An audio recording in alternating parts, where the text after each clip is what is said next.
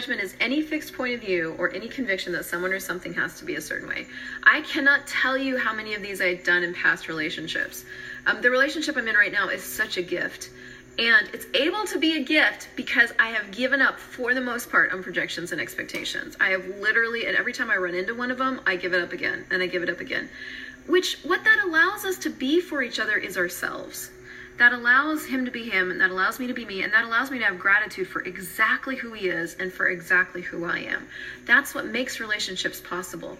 Anything else beyond that makes relationships absolutely impossible, and you're now functioning in the distractor implant of relationship, which is projections and expectations. The distractor implant of relationship is the sum total of projections and expectations.